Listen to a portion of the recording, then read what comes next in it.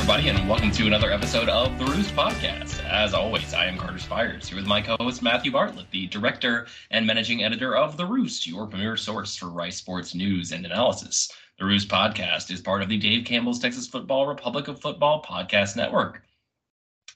Okay, well, that one was a little hairy at times, but you know what? If we said last week the goal was to come out of this stretch by banking some wins, mission accomplished on that front. Rice has their first AAC conference win, first football win, respect to the volleyball team. Yeah, I was about to say, I know there've been a couple others. I don't know. Is volleyball the only one that actually has a It might so be. I mean, that's the only other team sport that's in season. Started playing. Soccer started playing last spring. So I guess soccer, because they in swimming and diving they went early too. I think that's right. We've been kind of jumping through. It's weird being in. It was so funny. I was talking with Bloomgren last week, the week leading up to the USF game, and he's like, "It's funny, we've kind of like forgot that like the American thing is here. Like we made more of a deal about it a year ago, and now that it's actually here, we're like, oh, it's the next game on the schedule. Yeah, this is somebody just a thing. New. Which is funny because next week they play not American UConn, formerly of the American. Yeah, I still think that one's a conference game. It takes like a hot second to recalibrate on the fact that one is not actually a conference game every time I look at it. UConn feels more AAC than Tulsa does, if I'm being honest. 100%. I don't know why that is. But... No, I think that's fair. Yeah, but I mean, on this game, so this might actually be a first, and it probably would have blown my mind if you would have read out this box score right before we got to the game.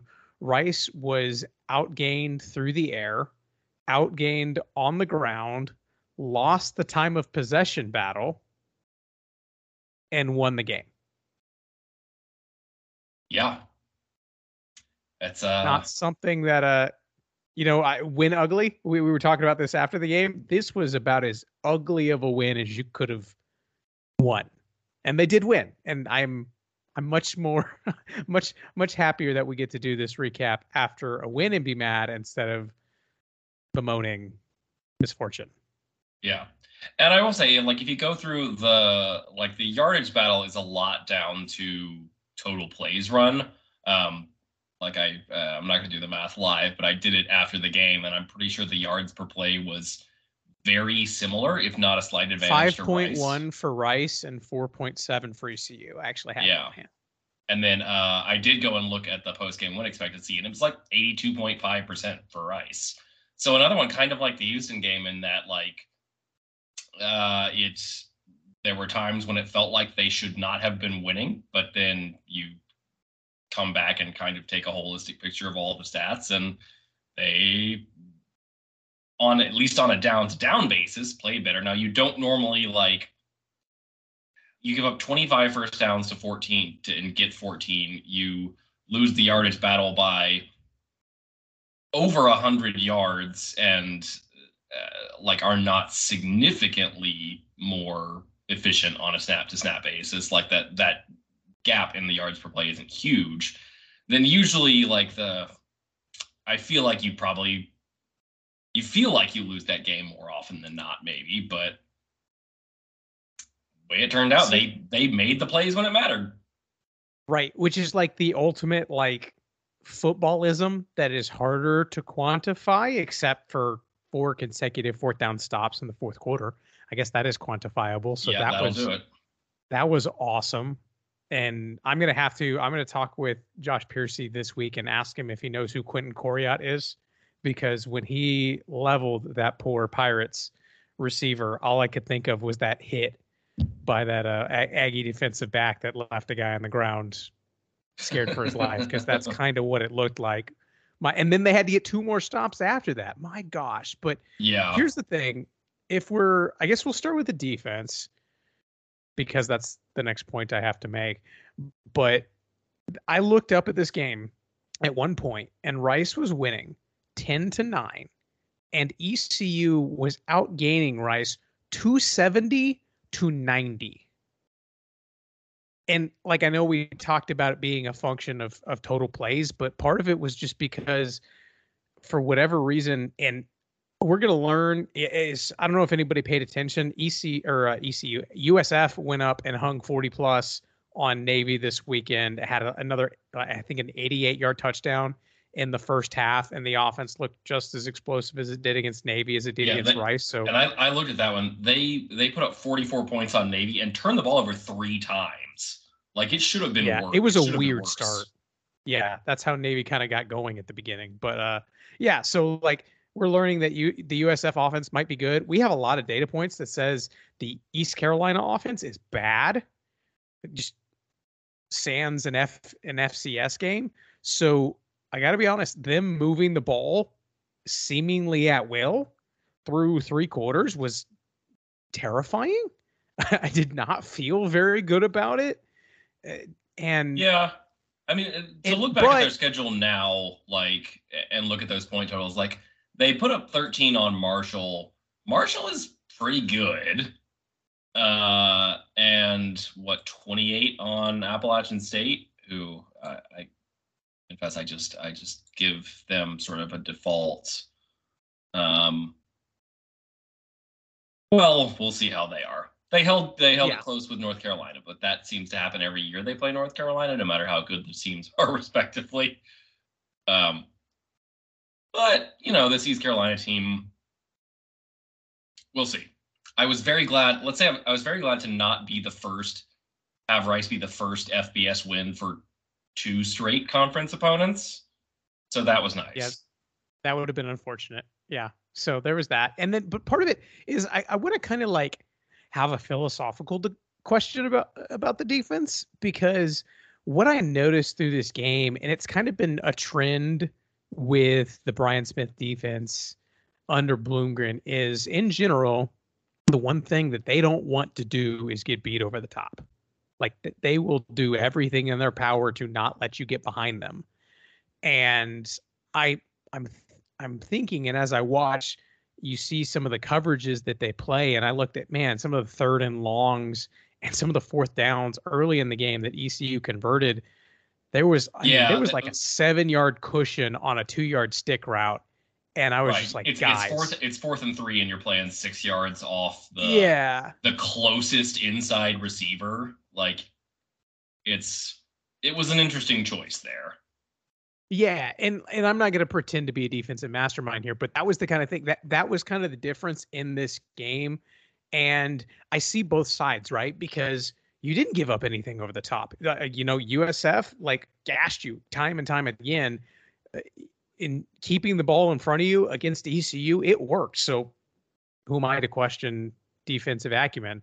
I'm not going to pretend I'm smart enough to know how to coordinate a defense effectively at the FBS level. But I will say, I wonder if there is a middle ground, like, can Rice amp up the coverage intensity by 10%, 15%, and all of a sudden you get 1 or 2 more stops. There's a yin and yang, right? If you're going to amp up and play really close and a lot of press, people are going to get behind you. I understand that, but it felt like in this game, watching it, that Rice was back so far that there were a couple plays that, and I'm not saying you got to go all out, but man, maybe even just a little bit more pressure, maybe you get 1 or 2 more bobbles, or you can get there a little bit faster and things change. I don't know what the repercussions are on the back end of doing that. I haven't simmed it out 1,000 times, but I kind of watched it and I was like, man, this is 3rd and 13. Like, you can't give that up. There was one 3rd down conversion and long where it was a crossing route at like 6 yards, and he cut it up and got a 1st down. I was like, guys, what are we doing? Yeah, I just got so frustrated. If you're gonna play a sort of bend don't break style, then you need to be able to rally to the ball and tackle better than they have been lately.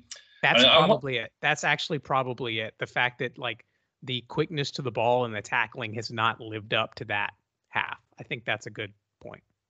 Yeah.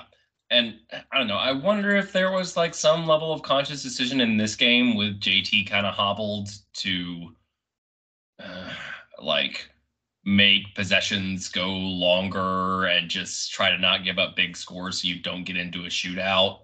I don't know if that was part of the calculus at all, because the offense definitely wasn't as explosive as it has been at times this season.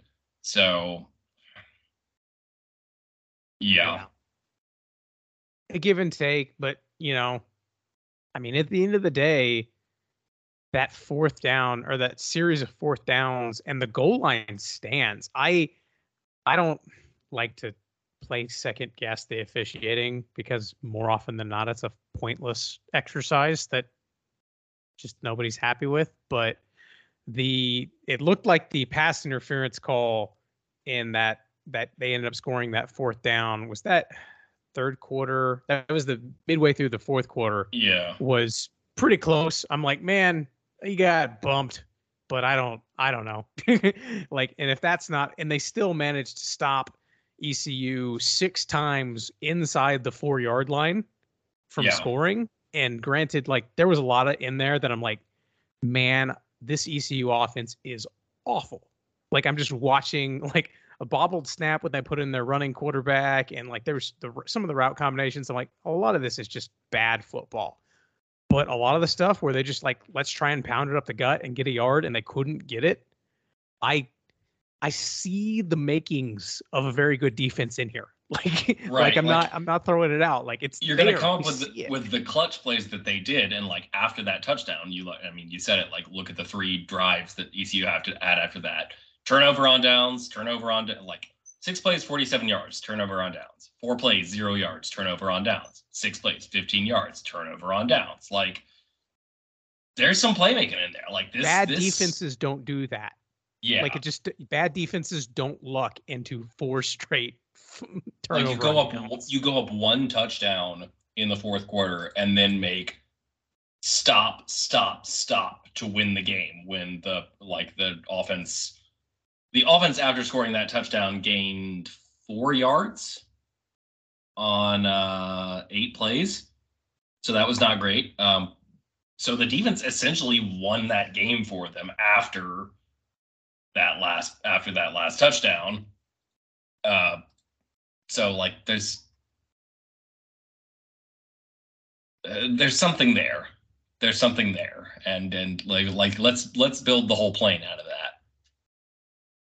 Yeah, I agree. And I mean, and I thought the pass rush in particular, I thought last week against USF, there were times when you could see the pressure getting and it didn't get there and they just got picked apart. I think this week that they got home a lot more often than how many, and I don't think they ended up, let's see, the total sack number for Rice in this game. Only 3 official sacks. 2 of those came at the very end of the game. Mm-hmm. GK's walk-off sack, but 7 tackles for a loss and 7 quarterback hurries. This just felt like a game. 6 passes defensed is pretty. Yeah. That might have also been part of the reason that they're like, I want to say Bill's numbers usually say that like roughly 33% of passes defense turned in interceptions. So like, I don't know, statistically Rice should have maybe had 2 interceptions instead of 1. So yeah, like this is a very like havoc heavy defense. And if they can just sort of, which doesn't jive much with the idea of playing very bend don't break. So like they've got some playmakers in this, and they're just, I feel like there's the nucleus here of a defense that could get results that are better than what they've been getting on the whole. And I actually kind of love that philosophy mirrored with what we believe the Rice offense to be. If you have a quarterback and you like, Rice should not ever this year, as long as JT Daniels has at least 1 leg and can go out there, they should not be afraid of giving up 28 points. Like this is an offense that with a healthy JT Daniels should get over 30 every game, period. So if you're going to miss those high variance plays go for broke and you get beat a couple times, I think you can live with it. And I really wish we could have seen the end of the USF game with a healthy JT. Because I'm not saying that's the difference in the game, but man, just we could have gotten one more data point proof of concept. They were winning when he went down. They were winning when he went down. So I'm okay. I'm cool with amping up the pressure a little bit. I say, and I'm going to try really, really hard not to say if they go up and go for broke against UConn and they give up a lot of points, I guess I got to live with what I'm asking for, right? Like, this is on me. So yeah, you can call me out next week. But in general, I like schematically, I think I like what they're capable of. I would like to see a bit more aggression from the secondary, because I think I trust the guys there enough to hold it down. And I'm casually paying attention to the Byron Brown experiment at USF and thinking he might be a pretty good quarterback. And if he is, then I think all of these things can be true at the same time. If he's not good, then we have a really big problem. Because I think Alex Flynn for ECU was okay. He was pretty accurate in the intermediate and short yardage. He did not have really great touch on the deep ball. I mean, a lot of college quarterbacks don't. I think Rice. It did not feel in the moment like he was completing less than 50% of his passes in that game. Well, let's say probably because he was completing something like 70 in the first 3 quarters. And then at the end of the game, just pressure.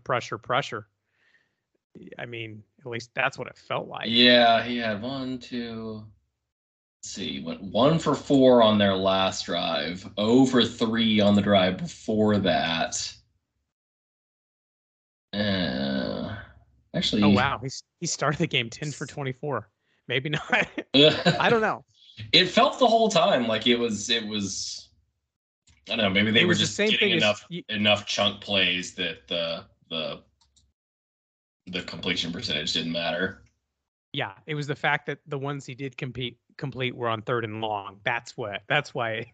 Yeah, that's why it felt so painful. When he did he finished, I think from what I just said, I finished 1 for 7. So before that, he would have been, well, what, like 20 for 37. Yeah. So a little over 50%. Yeah. I did like in another thing in this. I thought they had a pretty good day against the run. I think there's 2 explosive plays I think they allowed on the ground, but in general, they got nothing up front. Yeah. And especially when they wanted to run by the goal line, they got stonewalled time and time again. So this rush defense continues to perform exceptionally well. With a 39-yarder and a 21-yarder in there, they still only averaged 3.8 yards per carry. And that was not that, that's with 3 sacks. Like, it was not the sack numbers didn't wildly obscure the overall rushing performance there. Like, again, it was one of those things where, like, it felt kind of gross in game, but you look at the final stats and you will absolutely take 5.6 yards per attempt through the air and 3.8 per attempt on the ground overall. So, and then I think one of the reasons why it felt so gross was the fact that, like, special teams was kind of shaky. Well, yeah, they were okay, but the missed field goal at the end leaves a bitter taste in your mouth. For sure. Sean Fresh had the good punt return. I think the rest of the units were pretty good. And then the offense was not hunting perfectly solid. Yeah. Yeah. It was just not. And you kind of felt like I just had I think it was the second play of the game. They have Dean coming out of the backfield on that same kind of out and go, and JT just misses him. And you're like, that should have been a 70-yard touchdown. And then there was another play, I believe it was the 3rd quarter on the closer side of the field, where I believe it was Landon Ransom and then maybe it was Luke or Braylon Walker. I don't remember, but he had two guys had each beaten their man and were deep behind the secondary, and JT just overshot him. And JT has been so money on those deep throws that when he misses one, like, you kind of get like, what the heck, man? Like, this is your thing. So like, Come on, buddy. and I am you set the standard too high for yourself. I am grading on perfection here. So this is JT. This is your fault. Actually, you have raised it this high. Yeah. But I mean, and he'd be okay with that. And it was Can't actually even play perfect on a bum ankle. Come on, man. Well, we asked him about that in the post game, and he's like, "Yeah, really early. It took me a quarter or two to settle down because I was really learning how to play without standing on it." I'll have to go find the actual quote, but he basically said, "I tried to avoid using my ankle, and once I was able to learn how to throw without using my ankle, then it was okay." Which I don't know if you like, just go out in the backyard with any ball. It doesn't have to be a football. Pick any ball and try and throw a ball with one foot. You kind of need that. Like, it just doesn't. So I don't know. And I asked him afterwards, I'm like, are you 50% right now? Are you 20%? You 80%? Where are you at? And he was just like, it hurts. Like, he didn't give me a straight answer, which is, I guess, par for the course right now. But yeah. And I think I'm thinking that, say JT connects on those two deep passes, and I think that he was probably, I wrote this after the game. I think this was like a C game from everybody. Like, nobody gets an A. I don't think anybody got an F, but it's just kind of like bleh. But if you give JT one or two of those plays, and all of a sudden you get two more touchdowns, and it's a 38-17 game, that's the final score, or the flow of the game might turn out differently there, but it's a two touchdown cushion or a 17-point cushion. Yeah.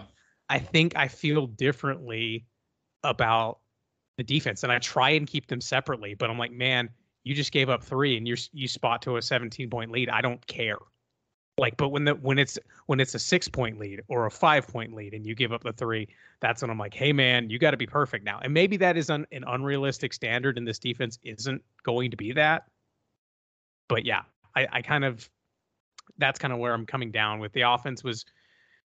It just didn't click for a while, and I'm willing to put 70% of that on JT learning how to play quarterback on one leg, and he still completed 56% of his passes, 232 yards, and 2 touchdowns.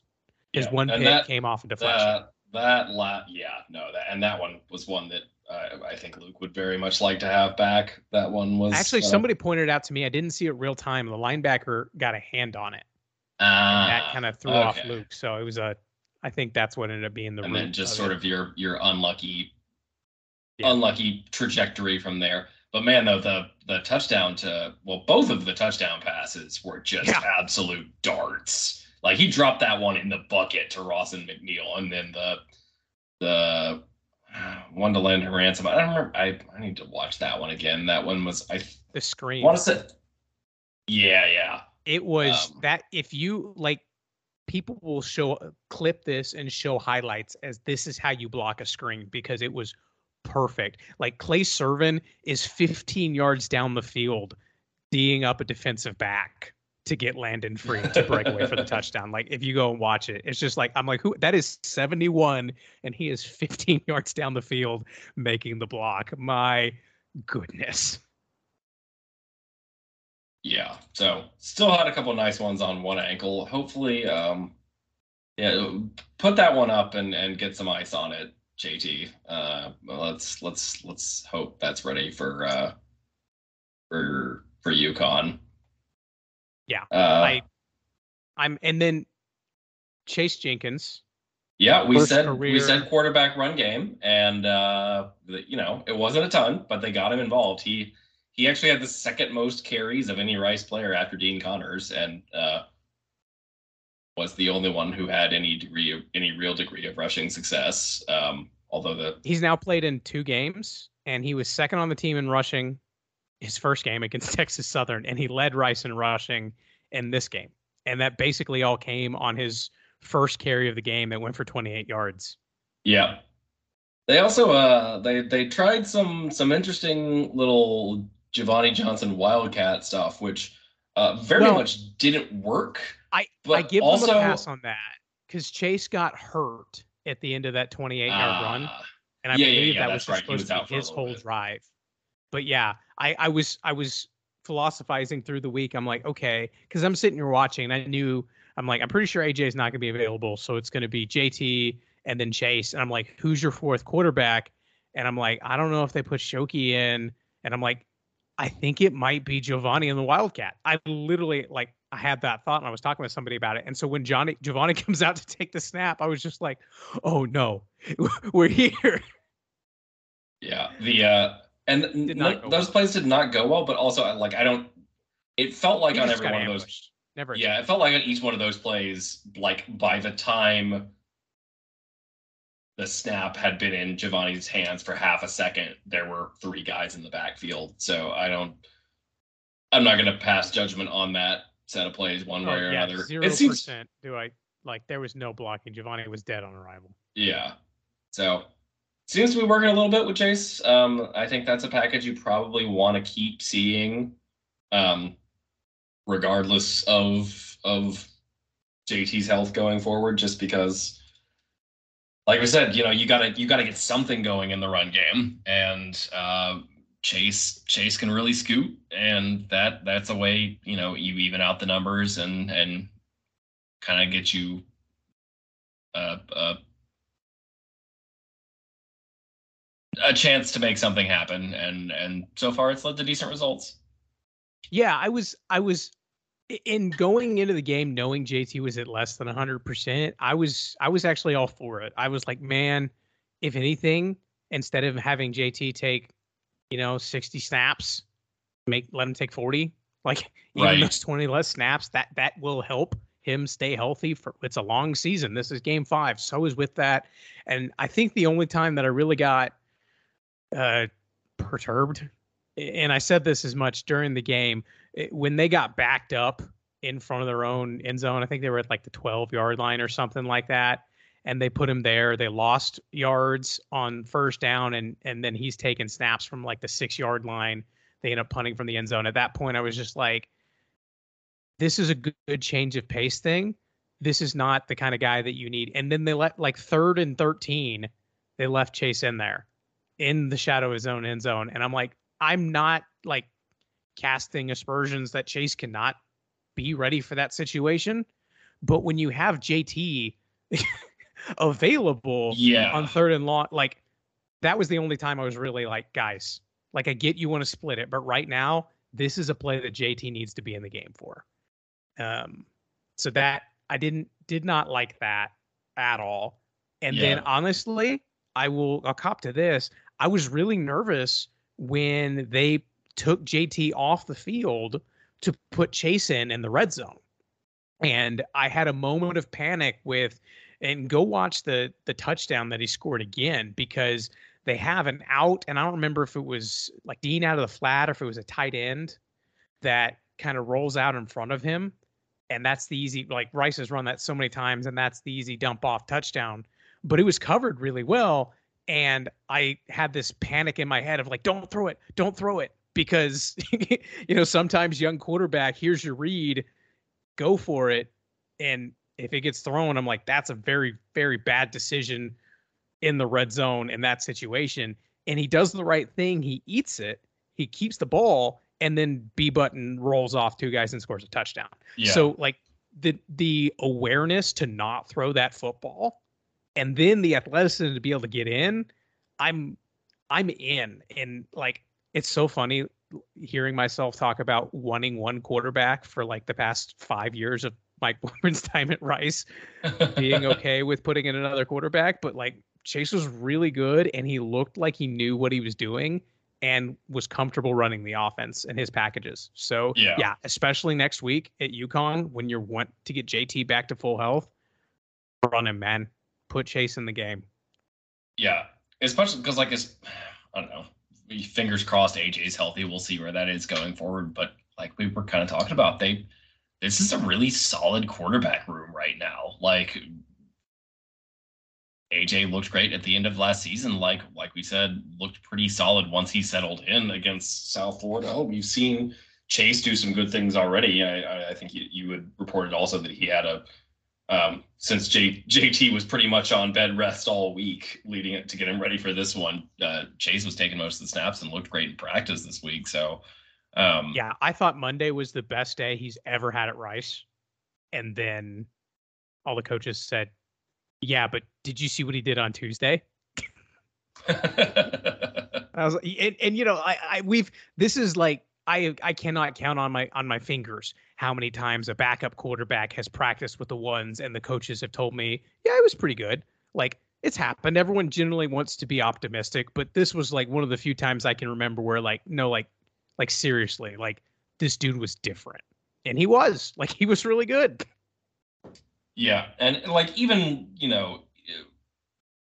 contrasting that to what you normally hear, like it's fine to hear people say, even coaches, like, oh yeah, so and so looked great in practice, and it's like, well, cool, let's see it in the game. But like the sample size has not been big for Chase, but he has not, even in these, and in this game he was in during like pressure moments, like the game doesn't look too big for him.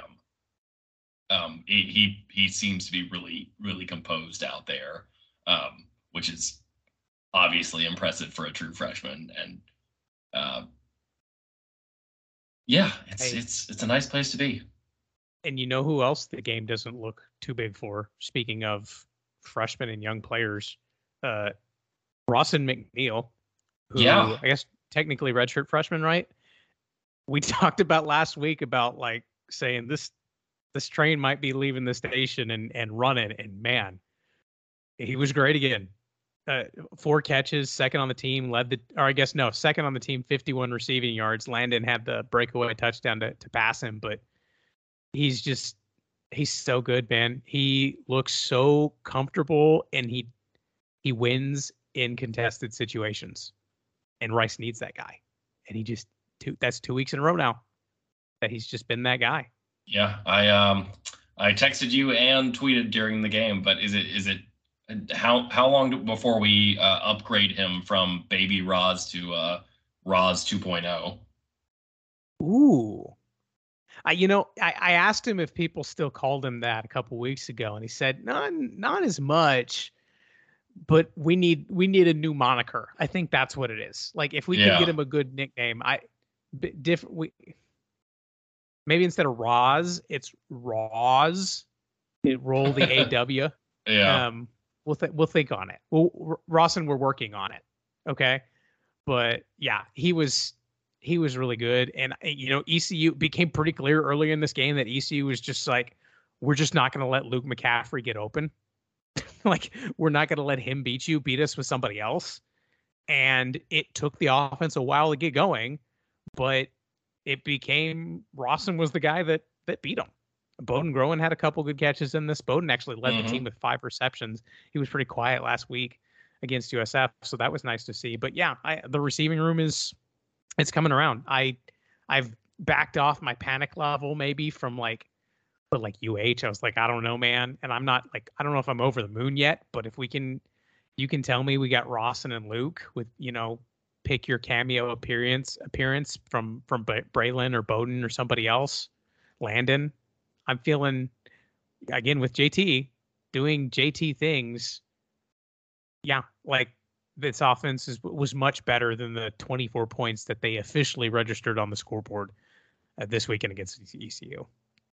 Yeah, no, the receiver room has, like you said, you'd like to see continued progress from guys, but like if that kind of level of play that you got in this one from the guys down the line behind Luke is what you're going to get, then I think that's very, very encouraging going forward. And that's like, you're rarely going to get,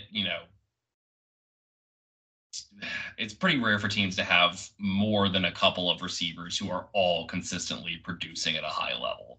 Like, all you need is, like, you need your main guy. You probably need a decent number 2, and beyond that, get what you can get. And this team may not have like a clear number 2 receiver, but it's got the makings. Like, we haven't seen it fully coalesce yet, but I feel like you got to be getting more and more confident week after week with the way things have been going. Yeah. And then as far as the running game, R. Broussard got some work for the first time really this season. And it might have been his first or his second carry, broke off an 11-yard run. I was like, okay, somebody. And that was it. I think that was the longest run by a running back on the night, actually. Juma had a 9-yard carry, but was pretty quiet. So are we kind of out on the running game? I'm just kind of like, eh. I'm kind of done wondering about it until it shows me something different. And, if they continue to be competitive without it, I don't care. Right.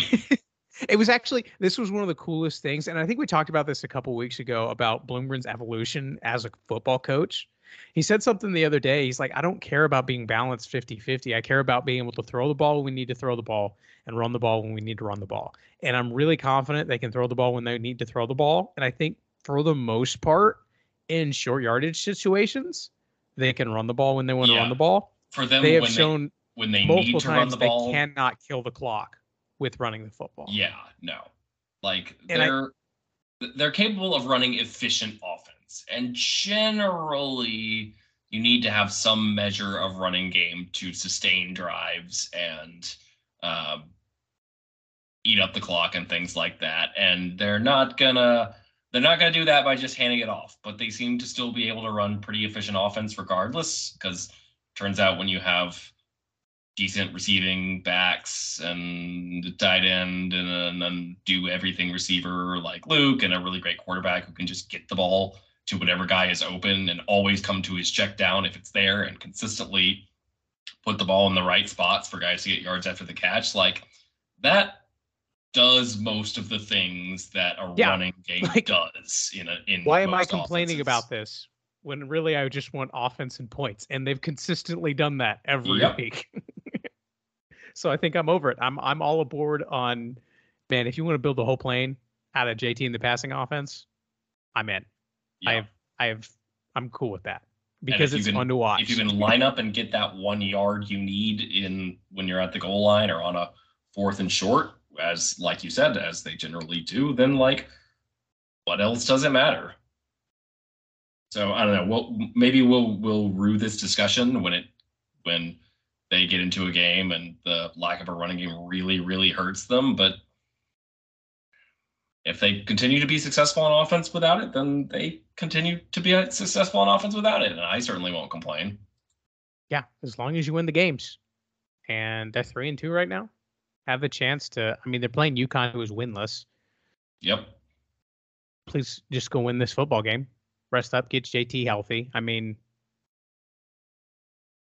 Everything's in front of you. JT and several people, post game said, there's not many conference championship games that don't have a 1-loss team in it. They said, so we're still alive and we'd like to keep that going as long as we can. So I was like, all right, I'm all for it. Again, UConn, reminding myself, not a conference game. But yeah, right. Still would be nice to win. And the more things keep going, okay, Memphis looks really great. Who else in this conference doesn't look beatable right now? I will. Maybe this will close each of our podcast with my latest update on my AAC power poll. I read CUSA. It was in a message. I have not completely. I've tried to forget that conference existed. But by the way, you can watch CUSA midweek football starting in October, Tuesday and Wednesday games. Go get your heart's content of Middle Tennessee and FIU if you need more of that. But two things. First off, we hadn't plugged this in a little bit, but I'm assuming you saw this. The Love You Blue home field rice specialty release. I may have ordered one. Oh, it's so good. It's so good. Guys, if you didn't see it, it might be my favorite home field shirt that exists. It's pretty close. I've been kind of waiting. I'm about to I think make another batch purchase of several different home field products. I'm currently trying to decide which ones. And I thought I had, and then they released that shirt. So the code is ROOST, ROOST. You can get 15% off that blue home field shirt and whatever else you want. But I was so skeptical about these jerseys, uniforms, Same. whatever. And then when they came out, I'm just like, oh, I love them so much. The look was so clean this week.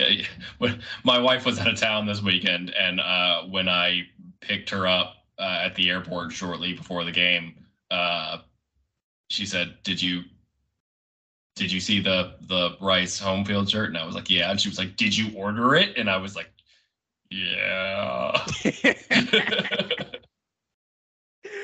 So cleanest couldn't resist. They're so good. How could you not? And you have a promo code telling you people. We're not partnering with bad stuff. This is the best that there is, and we love it. So go at it. I wasn't on the fence before, but I have to go get it now. But yeah. So I wanted to plug that, because if you don't have that shirt, everyone should go buy it. Not just because we like home field, but because it's going to be amazing. Then going down my power poll of the American, I submitted my poll last week. Last week I had Tulane, Memphis, and SMU as the top three. After watching Memphis beat Boise this weekend, by the way. Yep.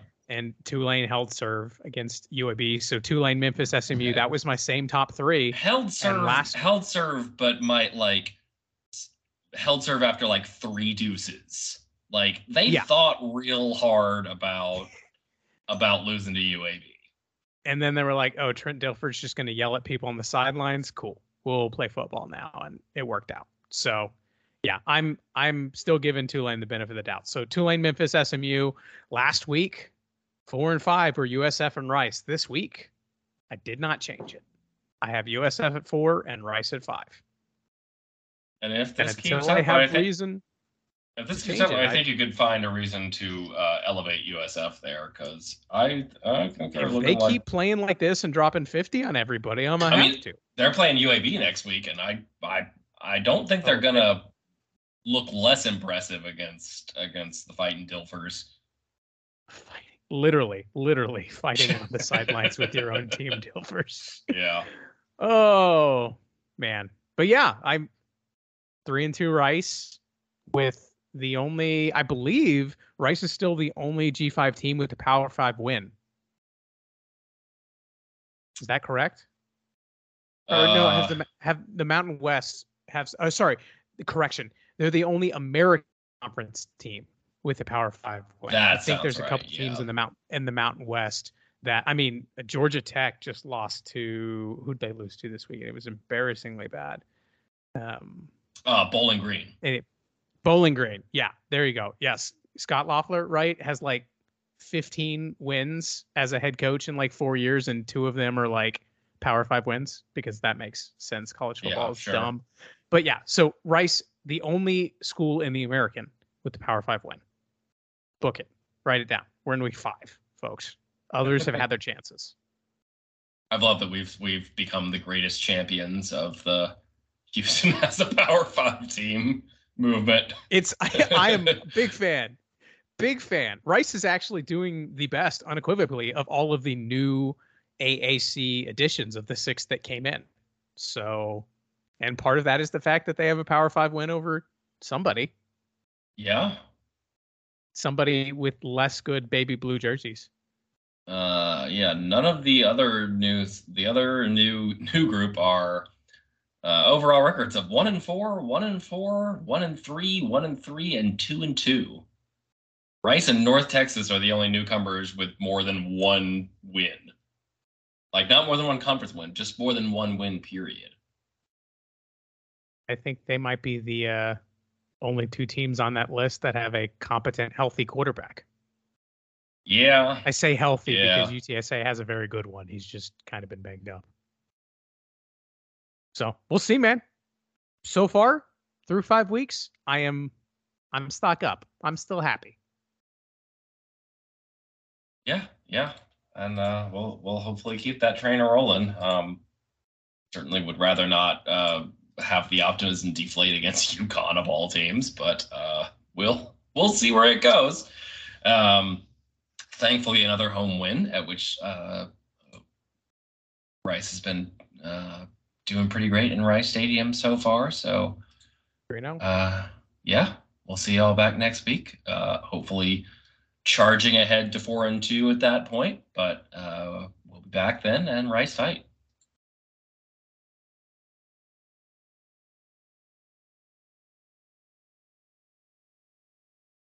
This show was edited and produced by Carter Spires. It features music from Joseph McDade.